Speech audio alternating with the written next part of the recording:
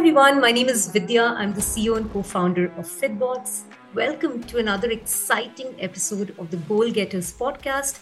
This is where we speak to founders and leaders who truly believe in the power of strategy and execution. Now, if you remember the last time you needed high quality care, less than 5 kilometers from home, and a personalized experience, you would definitely have Health Assure on your mind. Health Assure's goal from day one is to reduce the yawning gap between people and health. With a razor sharp focus on primary care, they have built a wide network of over 7,000 medical centers across 1,200 cities in India.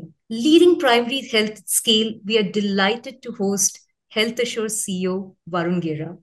Varun, a very, very warm welcome to the podcast. Thanks, Vidya. Pleasure to be here. It's truly an honor. And, one of the things which actually catch my eye is the mission with which you started Health Assure. So if you could tell us a little more about your backstory, how did you really transition from the corporate you were in Deloitte and GE into entrepreneurship and then to Health Assure? Yeah, so I think I was one of the people who started late in the entrepreneur journey. So I was 41 at that time. But prior to this, yes, I was in United Healthcare. It's the largest health company in the world. I was there for 5 years. I've been in GE Money, ICICI Bank, and so consulting side. So when I was at United Healthcare, I realized the big potential when it comes to healthcare in India, and more so on the primary care side. And I realized that most companies will not be able to solve it. It requires entrepreneurs to do that job. And given the work we had done, I think the confidence level was very high that we can do it. And I just decided one day that I need to make that jump, and that's how it started. Fantastic, Varun. And I think what's most noteworthy is that you've actually been running Health Assure for 12 years. And many times startups start and probably perish after a few years. So tell us about how did you really keep it going? Tell us a little bit about early stage, what went through your experiences into the later stages of Health Assure. So I think for the entrepreneur, I think every day is another day, right? So, the funny part is that when I started, I was told that it's going to last 1 year of being, tough. Crossed 1 year, they said, no, it's not one, it's actually two. Then I crossed two. Then they said, no, actually, it's 1,000 days. So I crossed the 1,000 days. They said, it's going to be like 10, 12 years. So yeah, I think, but now the way I look at it, it's basically, so every day you pass, I think you have to just turn the wheel. Beyond a point, you just stop looking at the years and you just keep doing that, but you have to just reinvent yourself almost every day. Yeah, that's so true. And you're right. Every year it seems like, that's the last year, but there's so much more to be done. And that's what keeps us going as entrepreneurs. And there are many companies and individuals across the globe who would love to learn more about Health Assure. And I think I've not done enough of justice to the introduction. So could you tell us a little more about Health Assure, the impact, and what really goes on, especially from a customer's perspective? So what we have created over the last 12 years is the largest HMO. So that's our industry kind of terminology, which basically means that we build the largest medical network focused on primary care. So across 1,200 cities, and for any person living in these cities, for that person within 5 kilometers, we provide 65,000 permutation combination of primary care. So that's really called a very, very rich HMO. And once you have that, then you can create products on it. And of course, we get half the price. We work with pretty much most of the insurers, from the LICs and Bupas to Cignas, Prudentials, etc. We lease a network to them. In any month, we service 700 cities. We work with the largest corporates like all GE companies, Aditya Birla companies, Accenture, etc. The employees come through us, and we have more than 100 doctors doing teleconsultations throughout the day. And finally is the B2C. So I think what we really done is, health is such a complex kind of industry that for individuals to try and navigate through the entire ecosystem seems like a very, very tedious task. And of course, it's expensive. So how can you make that closer to them, not only in terms of access, but price, quality, etc. So we're really trying to make for the end customers health a much more simpler thing to navigate than they were without us. Fantastic, Varun. Thank you for sharing that. It's not easy to build the scale that you're operating in. And many a time, I'm sure you'll probably go back in memory lane and think about the first city that got into and then from then scaled into the next 10. So tell us a little bit about how did you really plan that scale? Because I'm sure it wouldn't have happened through serendipity. You would have had some structure to it. Yeah, so I think the structure is very important, but serendipity is also fairly important. Sometimes you have to wait for that, lady luck to kind of shine on you. But yes, I think when we started, for us, just to be existing was good enough to have some clients and to be able to pay the bills. Then it was about funding. Then it was about how do we become bigger, etc. But yeah, I think we've built a lot. I think we built over many pillars. So I think we of course needed to have a very rich network to be able to say we need to have we have the network to have technology, to have distribution, to have a product team. So, all these things you can kind of add them one at a time and they can take you to some point. But again, I think, there'll be some point where you realize that it is not moving beyond.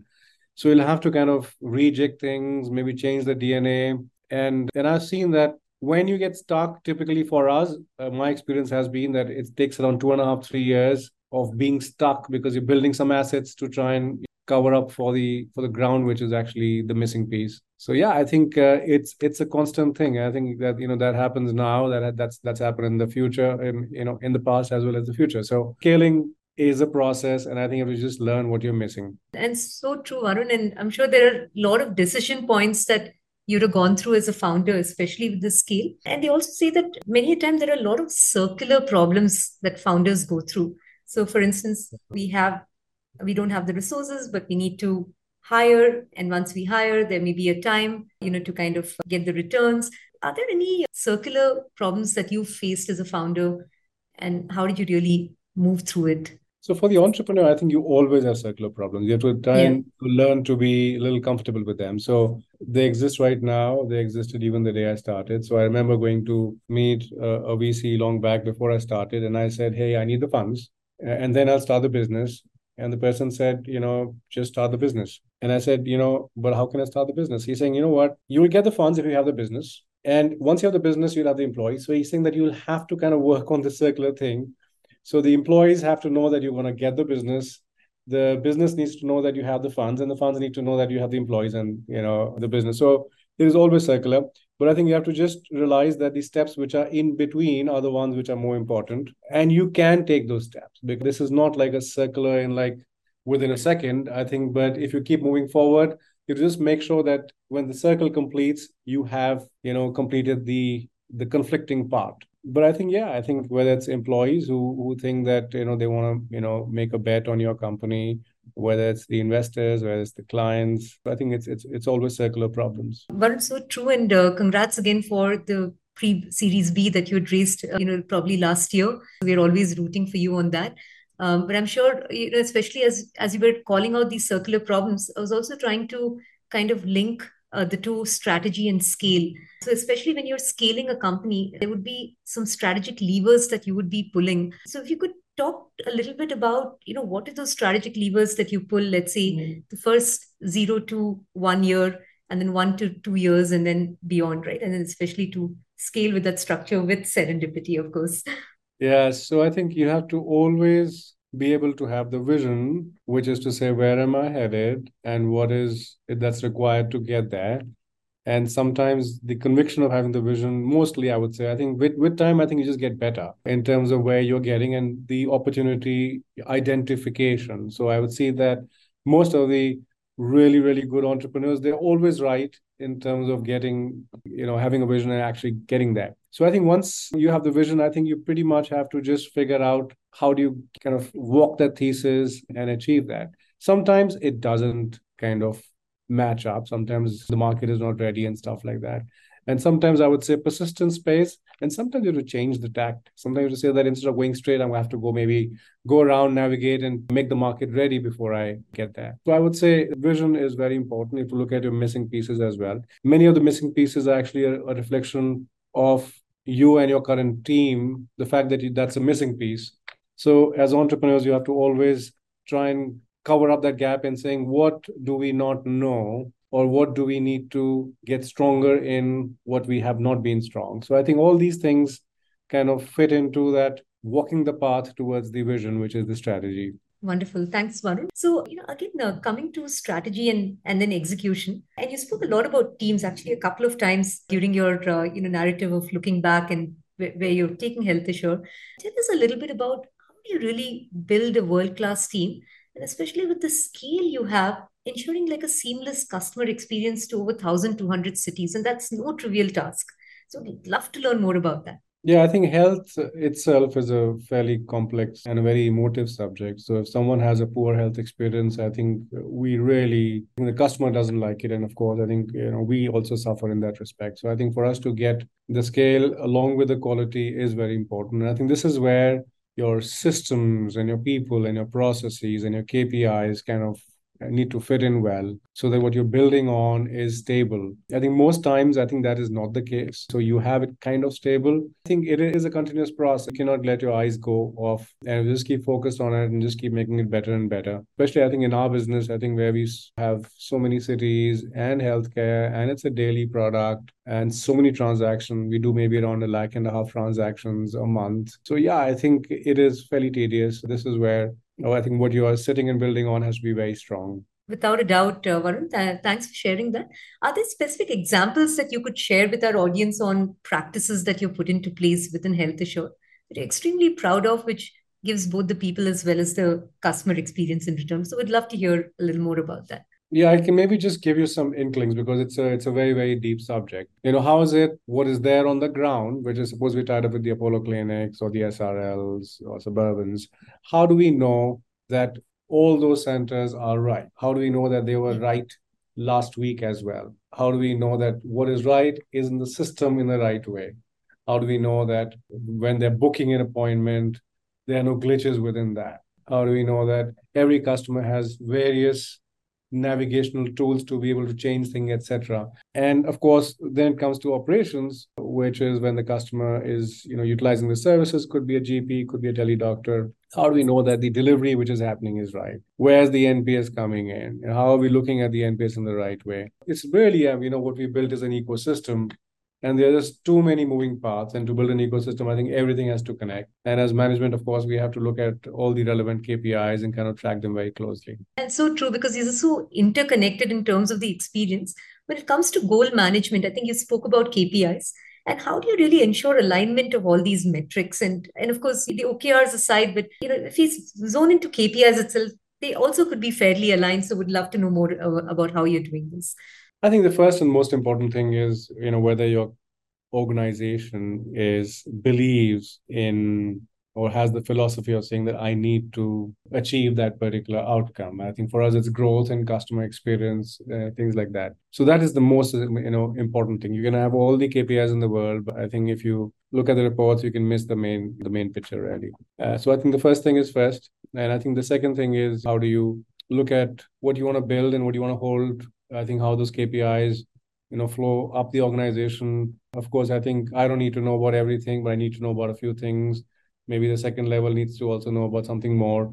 All the departments need their own kind of KPIs for the entire thing to flow and ride, and for us to have the focus and the belief to say, no matter what happens, we can't slip on it. That's what just keeps you going. Fantastic. Thanks, Varun. And truly meaningful because you can't measure everything. But as the founder and entrepreneur, you actually want to measure those vital few to really have a stellar impact on customer experience. And that's Right. what you're really intending towards.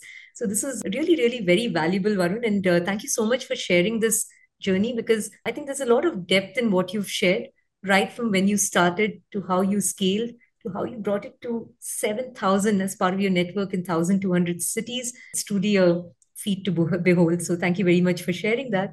So we're going to call it a wrap with a rapid fire round. Are you ready for that?